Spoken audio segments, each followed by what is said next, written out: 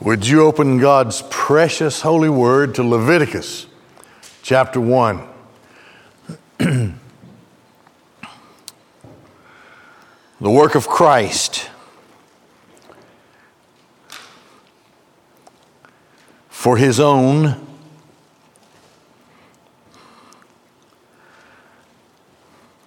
is by a blueprint and by meticulous plan from before the foundation of the world. It is so profound, complex, so high and comprehensive. What does it take to come from the divine mind to redeem fallen man, to satisfy an omniscient God? That's why the Bible is so marvelous. You just can't make this stuff up. The work of Christ for His own is set in eternity and so comprehensive that God introduces it through a series of types. And I've said this before, and I'm not the one who came up with it, but it has been said that the Old Testament system, the law, the Torah, Genesis, Exodus, Leviticus, Numbers, Deuteronomy, the first 5 books, the Pentateuch, that's the law, that's Torah. And it for us is like a coloring book with a series of pictures that are very graphic and meticulous. But if we will carefully attend to every picture in that coloring book,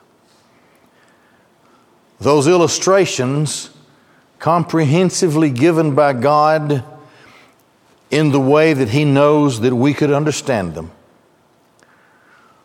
will paint us in the best way that we can comprehend it. The work of Christ for His own. The New Testament lends itself, by the very words of Christ in Luke 24, to typology. In other words, there are types of Christ all the way through the Old Testament. But probably the greatest illustrations of the work of Christ are seen in the 5 offerings of Leviticus. The burnt offering, the grain offering, the peace offering, the sin offering, and the guilt offering.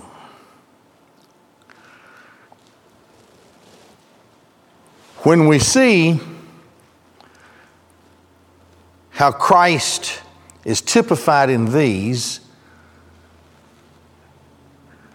then it's easy to understand why God, and it is by design, why God begins the teaching of the 5 offerings with the burnt offering, which is the highest of all in the sense that it is the offering of total commitment and dedication. Now, the reverse order is the way the sinner approaches God. Guilt offering, sin offering, peace offering, grain offering, burnt offering. Because I cannot offer myself in total dedication until after I've gone through what the others mean for me. I have to start with my guilt and then settle it with an offering and settle my sin and so forth. But in the inspired Word of God, God in Leviticus starts with the burnt offering. That's because it's teaching us of Christ. We have to keep this in mind all the way through the Old Testament. We're learning of Christ and the work of Christ, which, of course, culminates in the life of Christ, and through Christ is applied to the church, and through the church is taught to the world. It's right that when typifying Christ, the first offering that is taught is the burnt offering. Because you see, Christ first had to totally commit himself and dedicate himself completely and absolutely to the work of the Father before the others could be applied. So Christ starts with his perfection and his perfect obedience and total commitment. That's the burnt offering. And then moves from there. Because he is totally committed to obedience to the Father, then he moves through the other things. Finally down there, he offers himself as sin and guilt offering. But he couldn't have done that if he had not first offered himself completely in total commitment and obedience to the Father's will. It's reversed for you and me. We have to start with guilt and sin and then peace, and grain and burnt offering. We'll talk about that as we go, God willing. So there's a great storybook here, a coloring book that you and I will be excited to learn.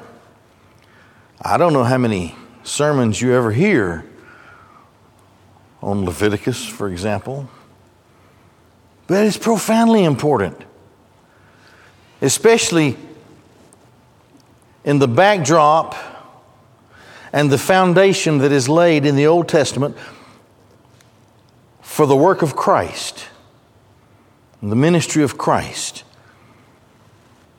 So we're on holy ground here, studying the book of Leviticus. Leviticus follows Exodus.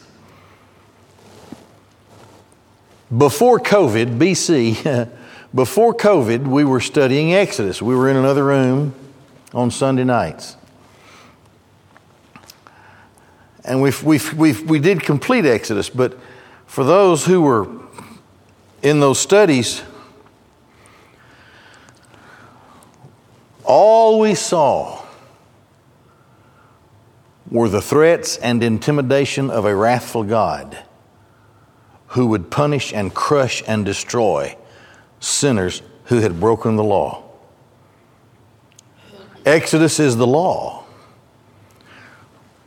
Leviticus is grace. We're going to see that here as we study it.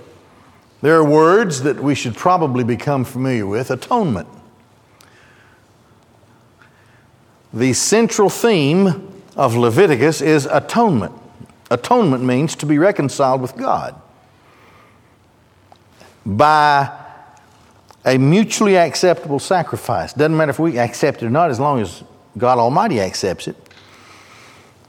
And so he gives instructions on what kind and how, what kind of sacrifice, offering, is acceptable, and then how it's to be offered.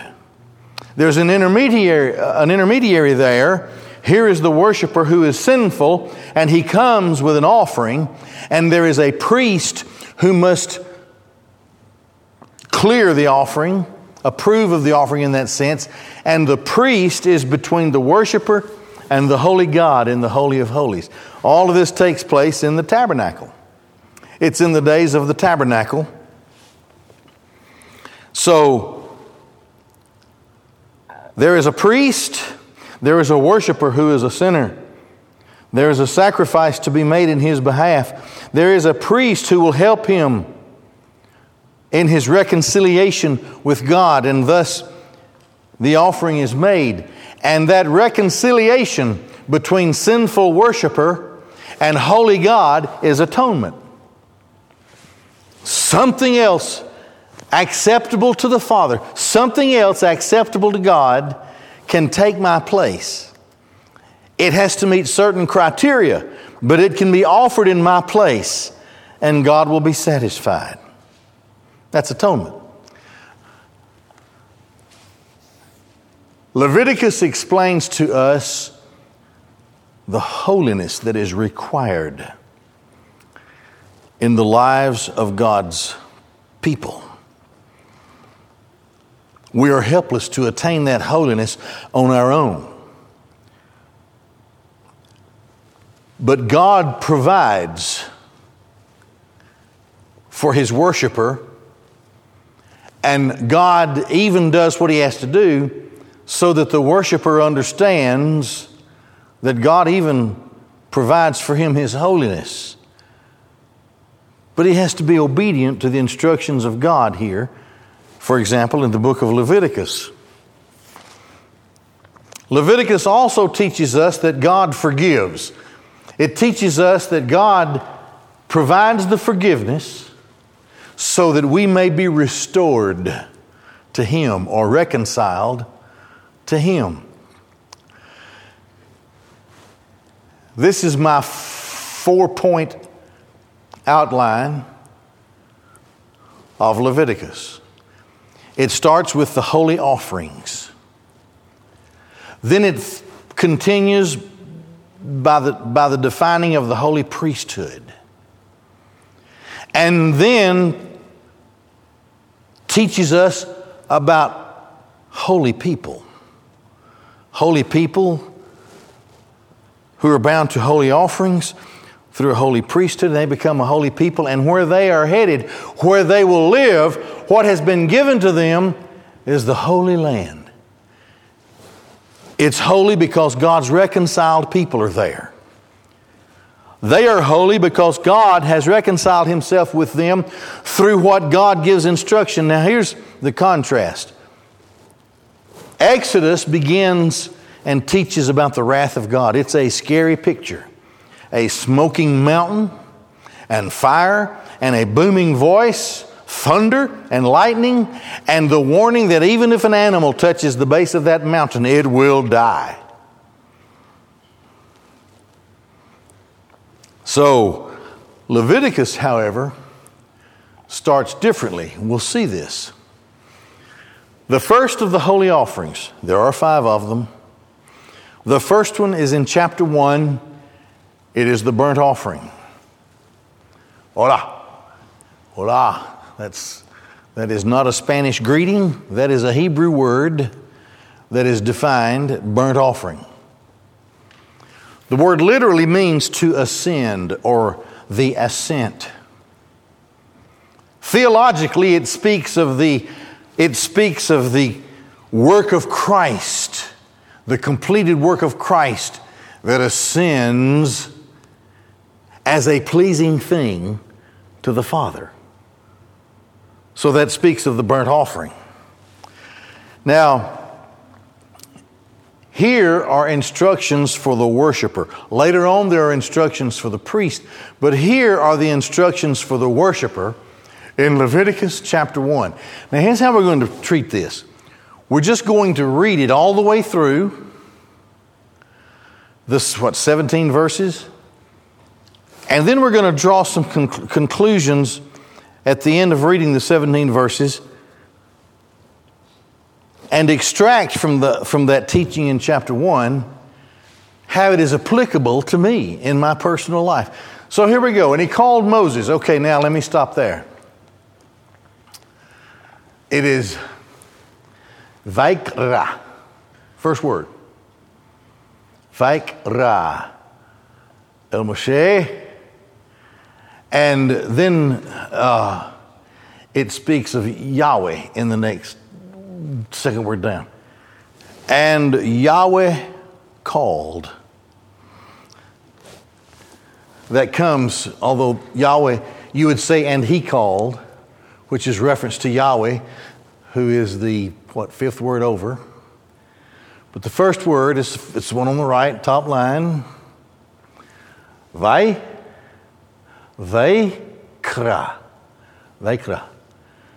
It means, and he called. That's grace. He didn't have to do that.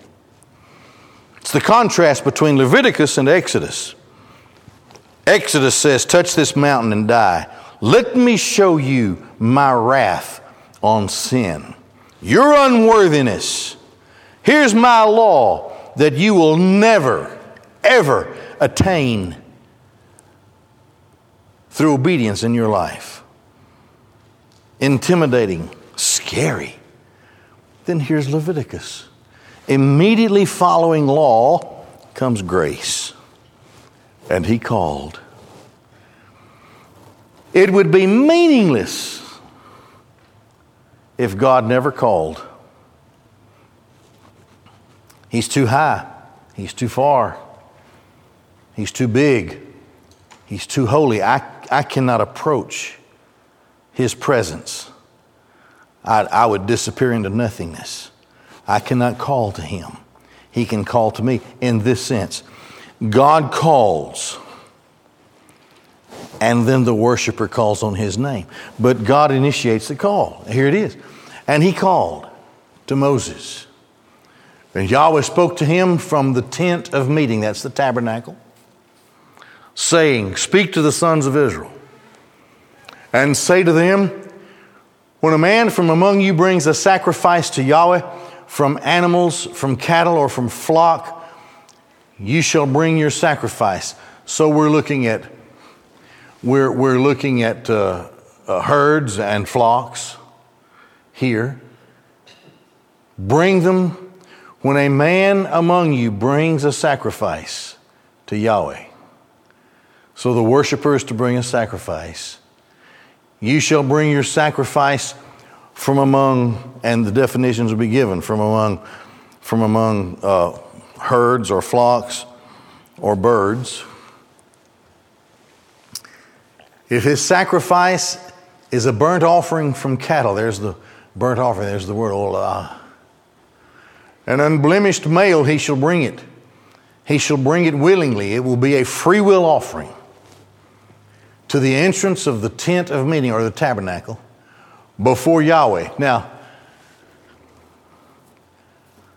take note how many times the phrase before Yahweh or to Yahweh, it's all the way through this thing. The worshiper engages in a personal act of worship. And when he is so moved, he willingly comes to the gate, the door of the tabernacle, and he comes before Yahweh. And he comes with his perfect sacrifice, unblemished male, from among the flocks. And he shall lean his hand forcefully upon the head of the burnt offering, and it will be accepted for him to atone for him. When he forcefully leans on the head of his sacrifice, he is exclaiming to God, this thing is me. And this is how I want you to see me, O God.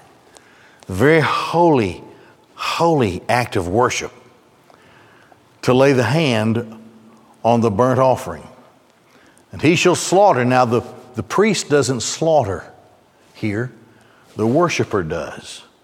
So the worshiper kills the young bull before Yahweh.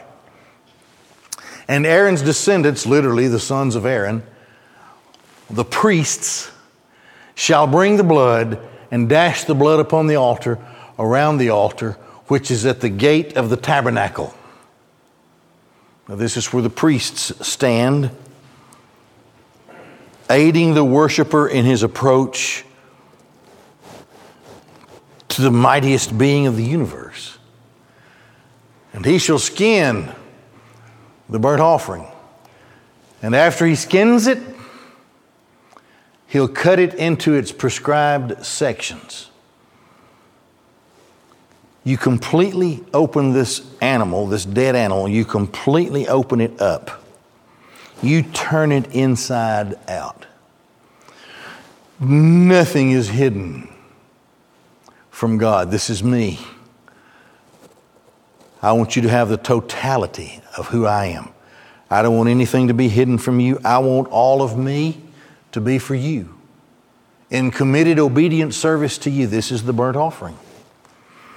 Now, for the worshiper, of course, it's understood that it comes after the guilt and the sin and those offerings. He has to deal with sin before he can offer himself as a committed worshiper. His sin has to be dealt with first and foremost. Cut it into its prescribed sections. And the sons of Aaron, the priest, shall place fire on the altar and arrange wood on the fire. Now the priests are doing what only the priests could do. And Aaron's descendants, or the sons of Aaron, the priests, shall then arrange the pieces, the head and the fat, on top of the wood which is on the fire that is on the altar. And its entrails and its legs he shall wash with water.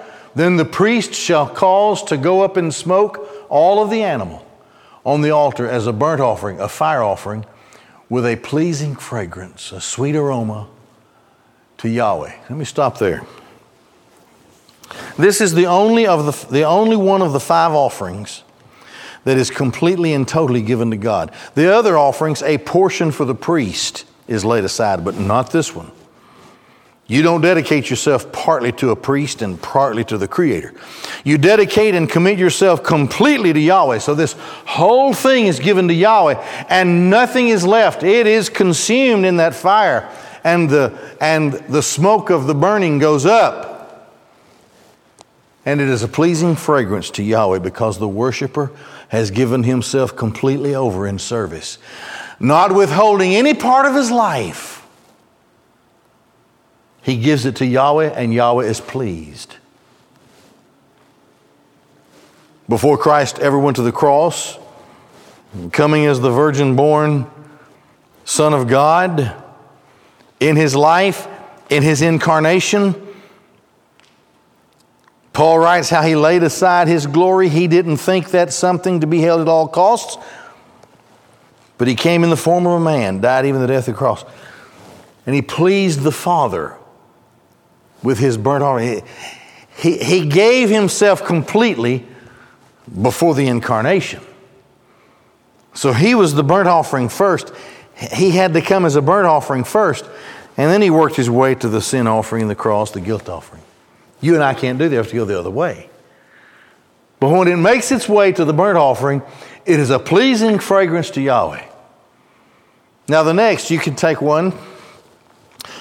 One can take an offering, a sacrifice from a flock instead of a herd. And if his offering is brought from the flock, from sheep, or from goats as a burnt offering, he shall sacrifice it an unblemished male. So he can take a sheep. He can take from his flock if he doesn't have a herd. He shall slaughter it on the northern side of the altar before Yahweh. The sons of Aaron, the priests, shall dash its blood upon the altar around, sprinkle the blood, and he shall cut it into its prescribed sections with its head and its fat, and the priest shall arrange them on top of the wood which is on the fire that is on the altar, and the entrails and with the legs he shall wash with water. Then the priest shall offer up all of the animal and cause it to go up in smoke on the altar. It is a burnt offering, a fire offering with a pleasing fragrance to Yahweh. So if you don't have a herd, but you have a flock, bring the best that you have from a flock. And if his sacrifice to Yahweh is a burnt offering from birds, he shall bring it from turtle doves or from young doves, and the priest shall bring it near to the altar and nip off its head. A bird is smaller. The priest here assumes the work. There's not enough room for all, but the worshiper brings the bird. The priest nips off its head, causes it to go up in smoke on the altar, and its blood, that is the bird's blood, shall be pressed out upon the wall of the altar. And he shall remove its crop along with its entrails and cast it next to the altar on the east side to the place of the ashes. He shall split it open with its wing feathers intact, and he shall not tear it completely apart. The priest shall then cause it to go up in smoke on the altar, on top of the wood which is on the fire. It is a burnt offering, a fire offering, with a pleasing fragrance to Yahweh. The first three offerings are a pleasing fragrance to Yahweh.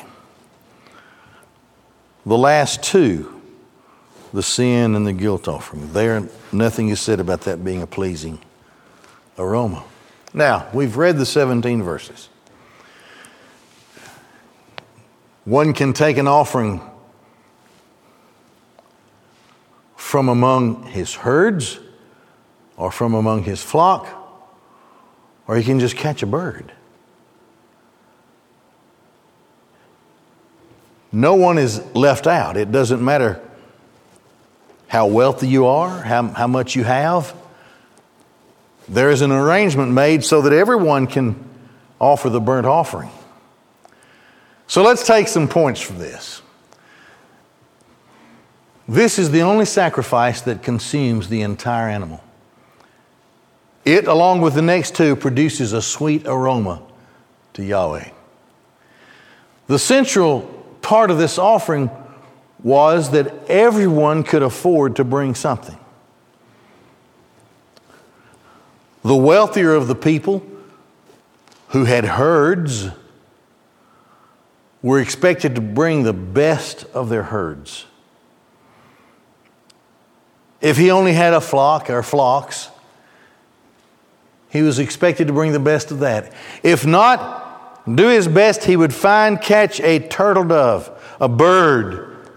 If he was poor and couldn't do anything else, the burnt offering was still available for him. And just as to the others, his offering was also a sweet fragrance, a pleasing fragrance to Yahweh. The worshiper in the Hebrew text teaches us that he would lean on with all of his weight, he would lean all of his body on the sacrifice, so that as far as was possible, he could identify with this sacrifice, this offering. And in his worship, as much for his own sake as to demonstrate to Yahweh his commitment, he would within his own heart be expressing his commitment to dedicating himself completely to Yahweh. The worshiper had to personally kill the sacrifice, except for the bird, which, with the intricate work of the priest would take the bird. But the worshiper was personally involved in this whole thing. The worshiper would cut the sacrifice in pieces so that nothing was hidden. Everything was revealed to Yahweh. This is total obedience, total commitment. And this offering was closely linked to atonement in the overall text. The burnt offering was the most common of all of the offerings. It opened the way to fellowship with God. It is seen as appeasing the wrath of God through personal, devoted commitment. It pleased God. It was a costly offering, but it was commensurate to the worshiper's ability to bring the offering. We've talked about that in the last thing that we looked at. So what about the burnt offering in me? When I come to the Lord with total obedience and commitment, the demands of love and obedience are costly. It costs you something. But it pleases God. We should be reminded of the supreme importance of holiness in our lives. The burnt offering is a sacrifice of total commitment. Remember, nothing is left to yourself. It's all committed to God. Now, when we look at these offerings, we're looking at the work of Christ in our behalf. So we have a pair of seeing glasses that help us see this relative to Christ, not to ourselves. Christ speaks of the typology of it in the New Testament, and the book of Hebrews, of course, as well, teaches us that Christ is superior to all of these and has replaced these. But when we study these things, we see the beauty of the work of Christ in our behalf and how much more it should be applied to our lives, this holiness and this sacrifice of commitment. It's a reminder to give to the Lord our lives. Therefore, present your bodies as a living sacrifice, Paul wrote. Now that sacrifice is the burnt offering. And we should always be reminded, this offering pleased the Lord. It was a thing that satisfied Him. It was closely connected to atonement. And it so moved upon Yahweh that He laid His wrath aside. The beauty of total commitment seen in the burnt offering. Well, we'll stop there. Let's pray and we'll be through for tonight. Father God in heaven, thank you for your word. All of it. How wonderful it is. All that Christ has done for me. Thank you for giving us the privilege of studying it tonight. And we pray in Jesus' name, amen.